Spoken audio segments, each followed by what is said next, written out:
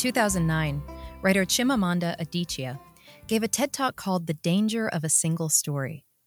If you haven't watched or listened to it yet, go do that. I'll wait. Okay, you back? Great.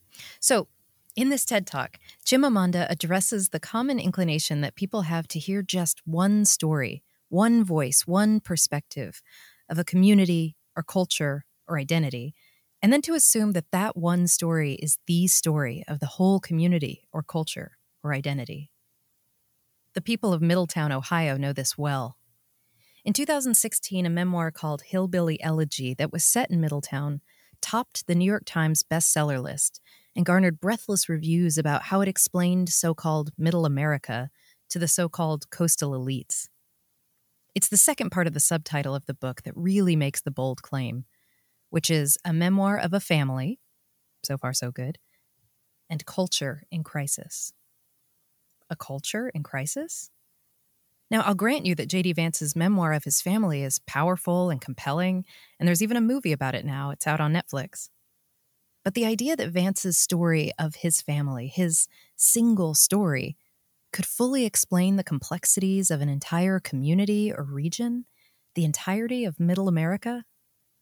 Nah, I don't buy it.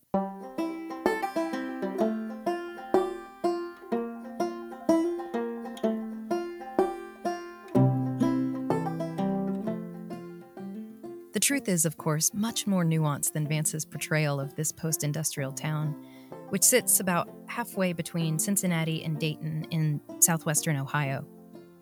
On Central Avenue in this middle town, you'll find the 201-year-old First Presbyterian Church, with its motto, "Celebrating God's Love in the Middle of Town."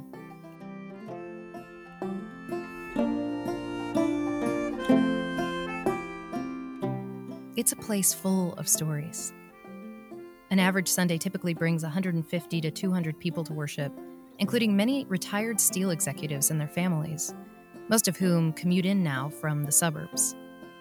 Steel was big business in Middletown throughout the 1900s, with a major plant in town providing a large percentage of the good jobs for residents, along with some paper mills and a local economy that blossomed around all this industry.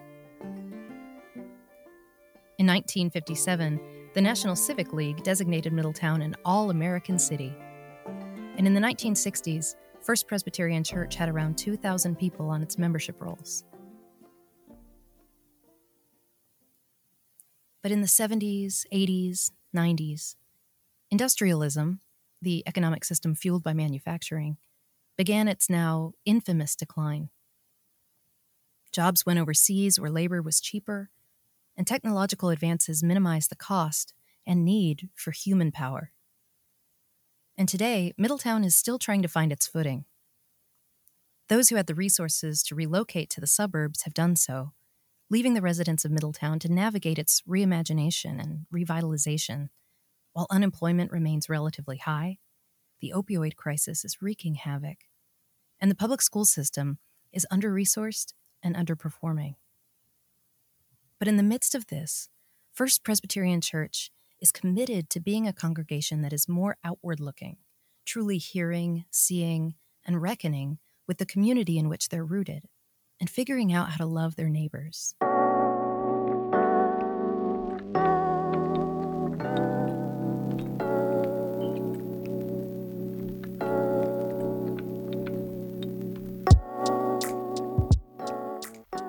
Welcome to Disrupting Ministry, a podcast from the Institute for Youth Ministry at Princeton Theological Seminary. I'm Megan DeWald. In this podcast, we bring you stories of faith communities who are disrupting the status quo in the church by developing innovative forms of ministry with young people.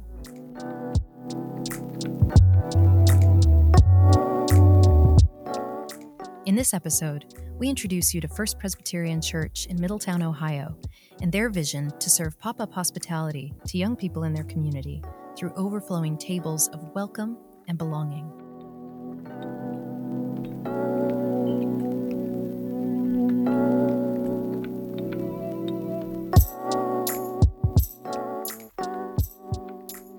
Churches all over this country are looking at youth programs and desiring to rebuild something that is long past. And this is not, I mean, any youth minister listening to that is rolling their eyes because thank you, Princeton Seminary's podcast for telling us what we already knew. That's the Reverend Abigail Visco Russert, director of the Institute for Youth Ministry, who was reflecting on the application we received from First Pres Middletown for the Log College Project, our grant initiative that has us working with 12 churches from around the country as they design, test, and implement new forms of youth ministry in their contexts. The application came from the church's Christian education director, Lisa Kaufer, who articulated so well a very common desire we see in many congregations, and that she was witnessing in hers: the longing to go back, to return to a time sometimes fabled, sometimes real, when the church was crawling with young people. But she goes on to say the pieces in our current program have no resemblance of that past. And we feel like, through this project, we have the opportunity basically to try new things. So I think what stood out is that she was clearly a leader who was game, who had some agency, who perceived that she could talk about failure and probably has talked about failure with her boss. And those are huge leadership qualities that we think are important for a congregation who's going to take on that work of throwing out ideas that would challenge this sacred cow of the sacred cow being like the way we've always done it, right? And we knew we needed a leader who had the tenacity to do that and could see those deeper underlying problems. So it probably comes as no shock to anyone that the relationship between the senior pastor of a church and the person charged with its youth ministry is a critical relationship.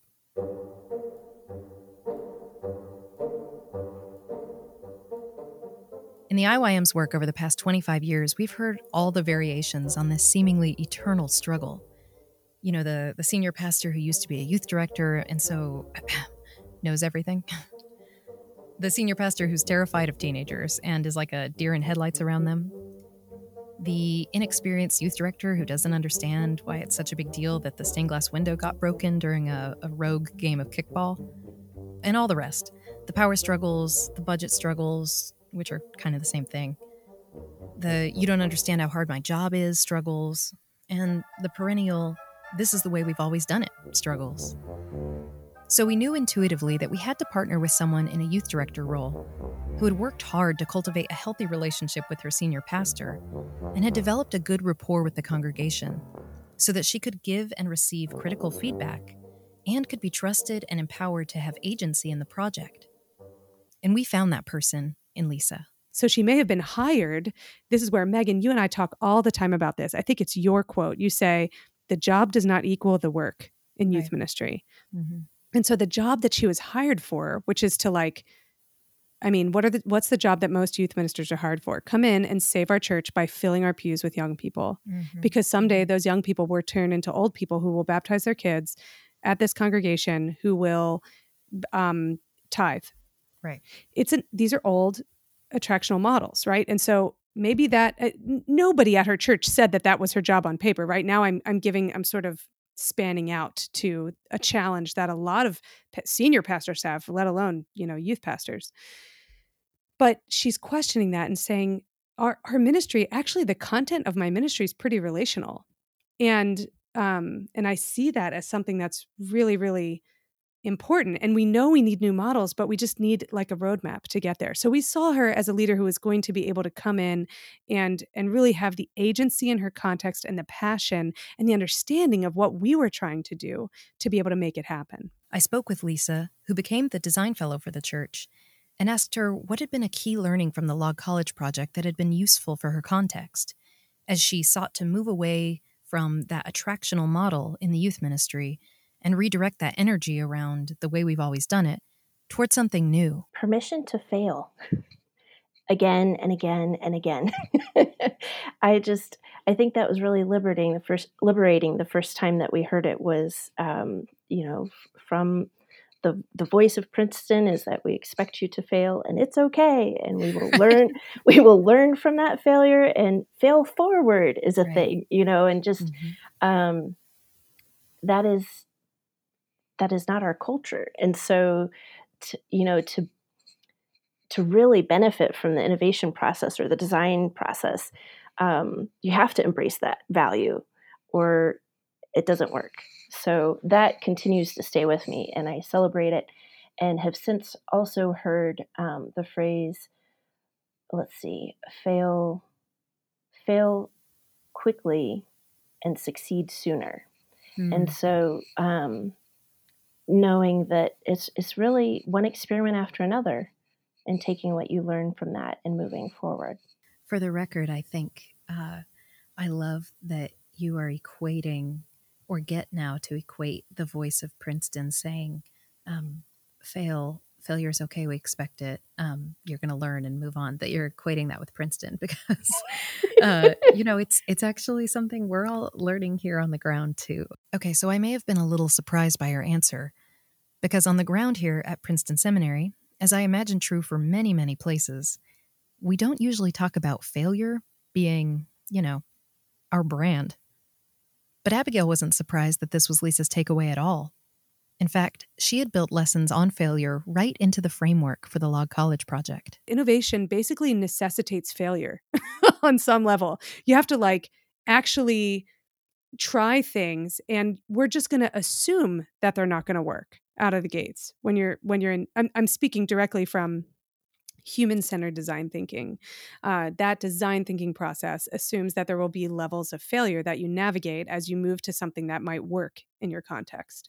So perhaps the time has come for us to rebrand failure in the church. In a time when church membership is in decline and young people aren't flocking to our doors or Zoom rooms in the COVID era, perhaps it's time for us to release our vice-like grip on the way we've always done it, and instead embrace failure as a kind of virtue of the innovation process, as a kind of gift even. Or as Lisa put it, as a kind of way we can play together. A word of encouragement that I would share is to remember how important it is to play. I really feel that in my experience in learning about innovation and design thinking, it's really an invitation to play.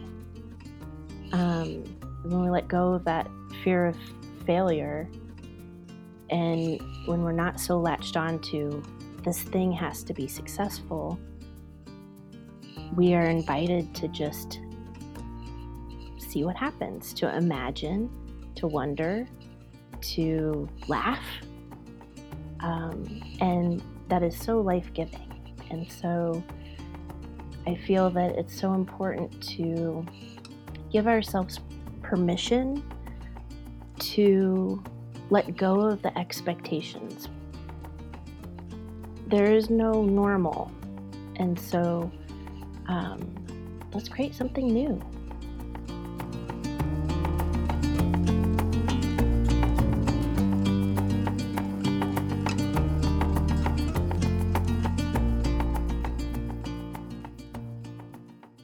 When First Pres Middletown was invited to participate in the cohort of 12 churches in the Log College project, they had already been doing a lot of the work to understand their context better, and were in the midst of identifying some major shifts that they wanted to make as a church. We knew that our church and our community were experiencing some significant changes, and particularly our church was navigating a paradigm shift.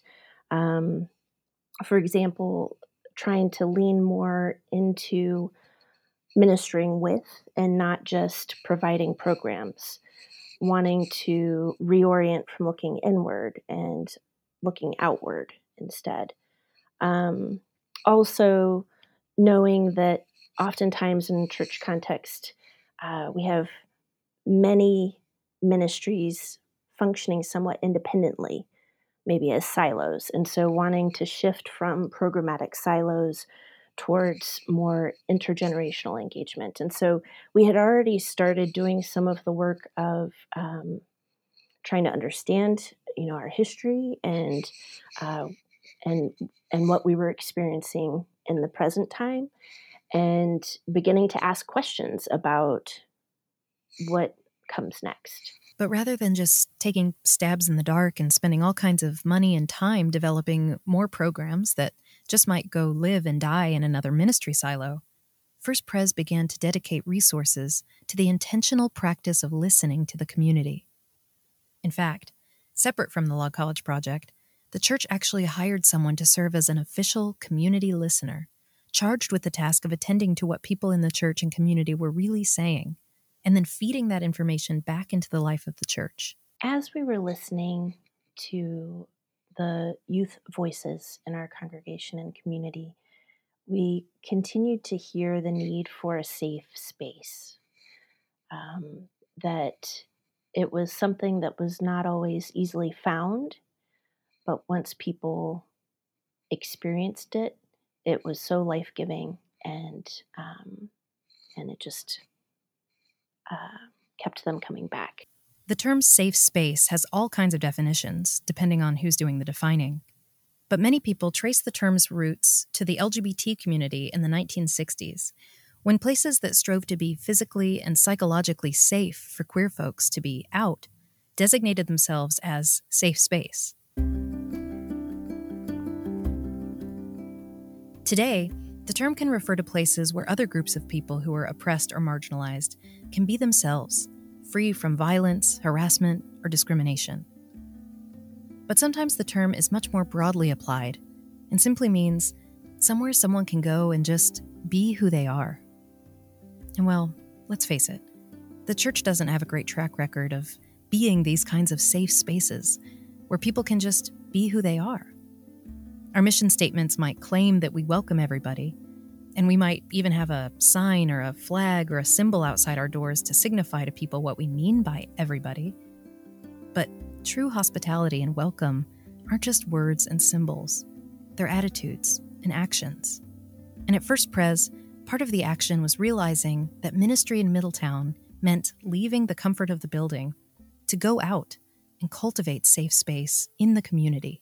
But we also recognize that sometimes coming to a church can be a stumbling block for welcome. It's hard to say that, but we wanted to take this safe space outwardly and be where people are gathering already and be with them in whatever it was that they were experiencing. As part of the Log College project, Lisa formed an intergenerational design team, and the relationships that began to form between members of the team forged new insights into the relationship between the church and the community.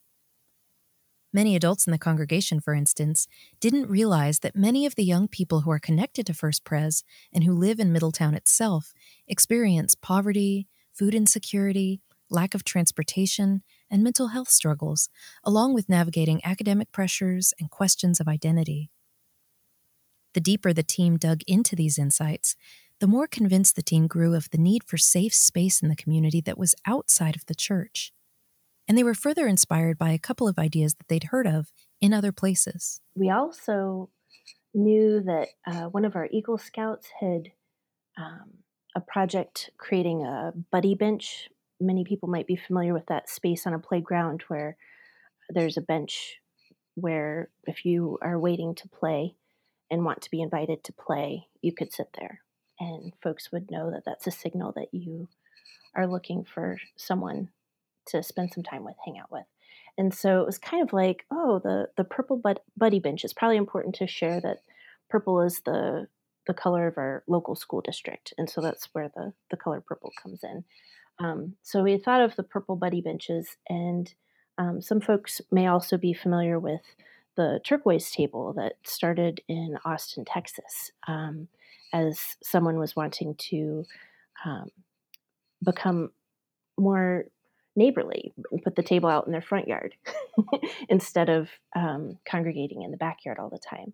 And that really invited people into conversation. And so it was kind of this merging of recognizing the importance of safe space and welcome and making it as easy as possible. And so that's really kind of how that story started weaving together, was hearing those needs and trying to find a way to create that space in a new way.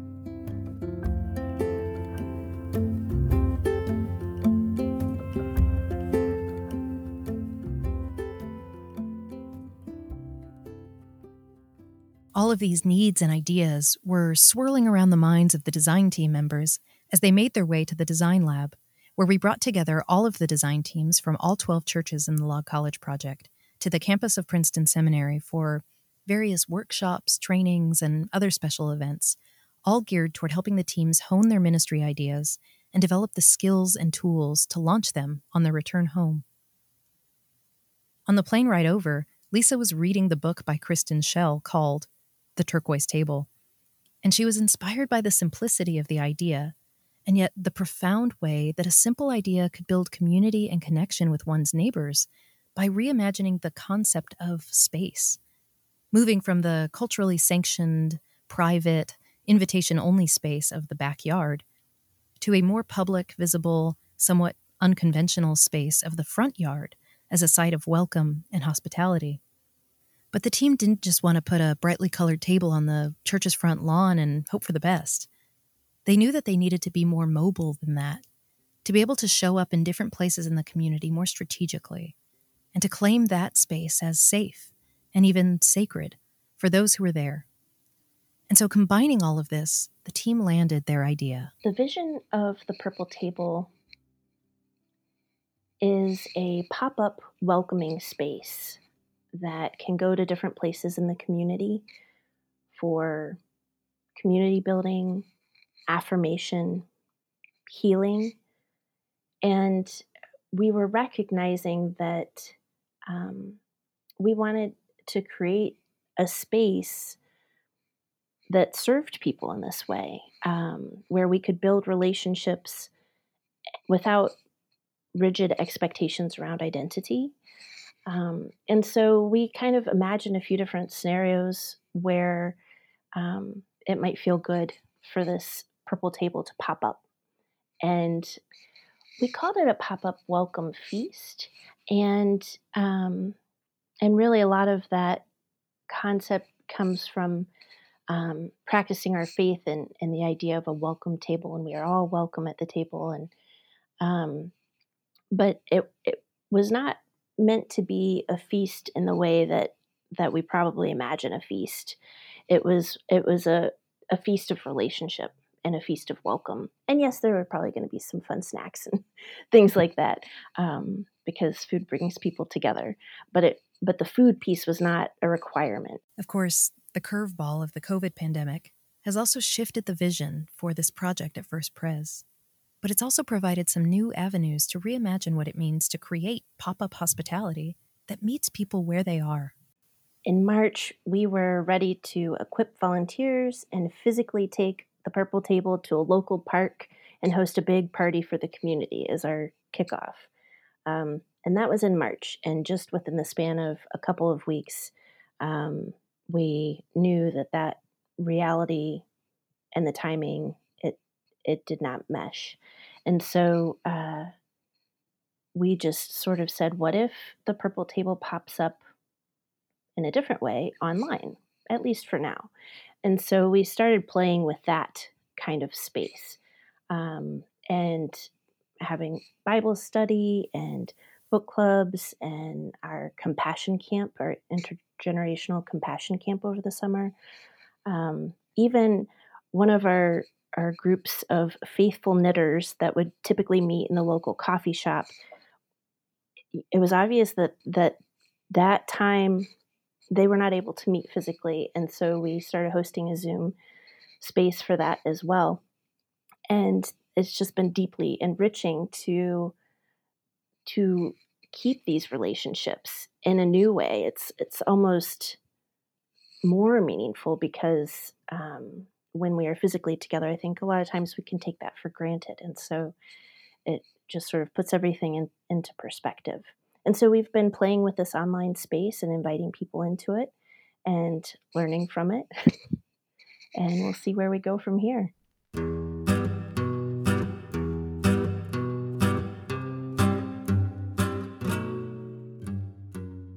Throughout this project, we've been conducting research by listening to the stories and the perspectives of the people in these churches, hoping that the patterns and themes that emerge might provide insight for other faith leaders who are passionate about youth ministry.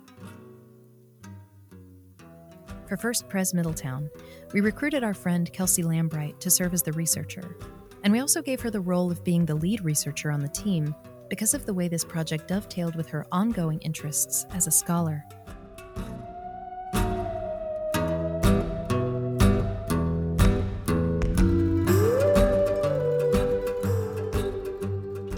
I'm Kelsey Lambright. I am a PhD candidate in practical theology at Princeton Theological Seminary, studying Christian education and formation. And Abigail roped me into being the lead researcher for the Log College project. So I have been overseeing the research of our research team and walking alongside all 12 of these churches for the past few years. Kelsey grew up in a Christian community where, she says, she didn't really experience much spiritual formation in the youth group as a young person. I ended up going to the adult Bible study at the time, and that has largely influenced my academic research regarding the church as a whole, especially faith formation and faith formation of young people as well as adults. So this project, the Log College project, is near and dear to my heart, thinking about how youth are being formed and shaped through the church, and if that's actually a meaningful, faithful experience for them. One of the things I think we in the church implicitly teach young people when we insist on doing things the way we've always done them, often thereby ignoring or downplaying the gifts and agency of young people, is that they don't really matter. Except insofar as they keep the machine of our church running.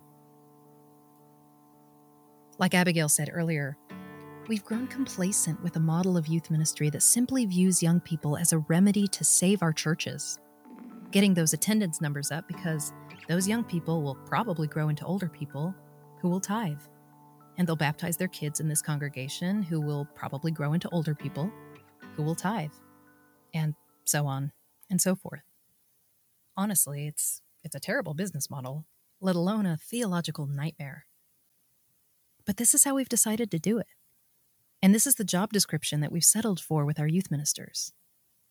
This is why we've kind of adopted a slogan at the Institute for Youth Ministry that we keep repeating, that the quote-unquote job doesn't equal the work.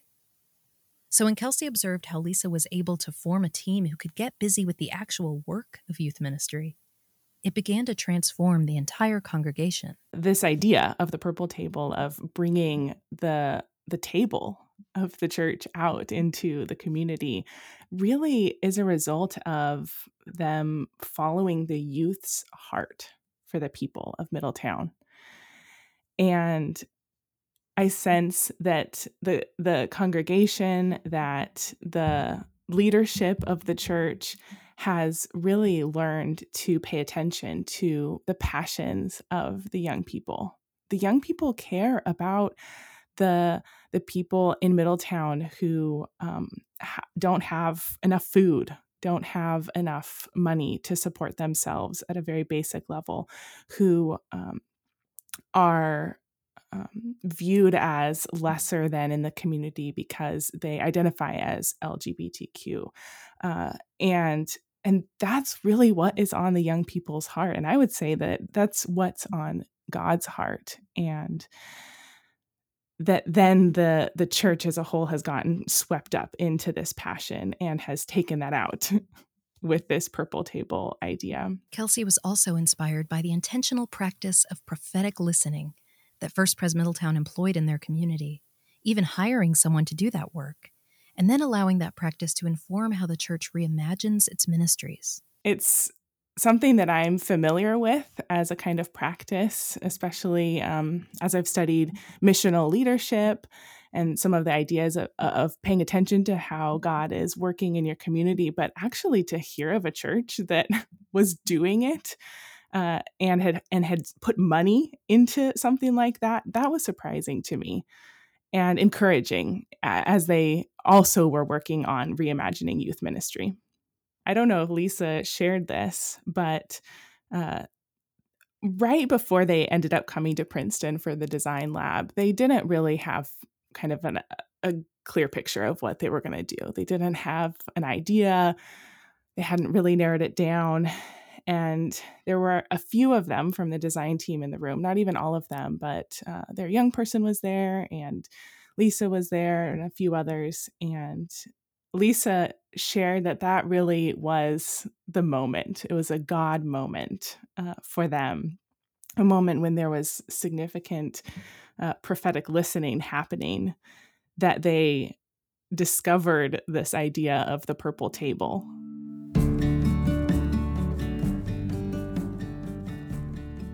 What other things has God been saying to the church through young people that we have failed to hear because of how we've constructed the institution of the church? We invited a youth ministry scholar and friend of ours, Amanda Drury, to come preach at the Design Lab, and her impassioned sermon from the pulpit of Miller Chapel hinged on this obvious but often disregarded truth: there is no Holy Spirit Jr. That's a God we created in our own image. We've deluded ourselves and ignored the danger of the single story about what it means to do youth ministry well. Or as Lisa says, Middletown is full of stories. And I think it's very important that we collect as many stories as we can when we're trying to understand what it means for us to live and share that community space together. I think it's similar to maybe to building the right team. So making sure that you draw people into your ministry that have different tendencies than you. This came up in my conversation with Lisa, this idea, and I told her that my tendency is, just like toss it all out, start over, like just kind of revolutionary, like just light a match. And she rightly made note about being more pastoral, and this is why Lisa's so wonderful. And I was like, Lisa, this is why you're a pastor. And she goes, oh, I'm not a pastor. Because I mean, she's a director there of Faith Formation. And I told her, no, Lisa.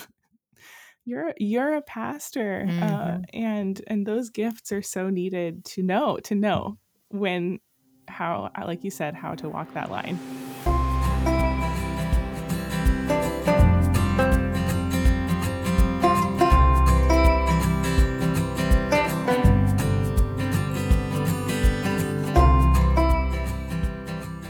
Next week on Disrupting Ministry, I'll introduce you to our friends at Calvary Episcopal Church in Rochester, Minnesota, and you'll learn about how their unique context in a premier medical destination has informed their dreams of connecting middle school students to one another and to the church.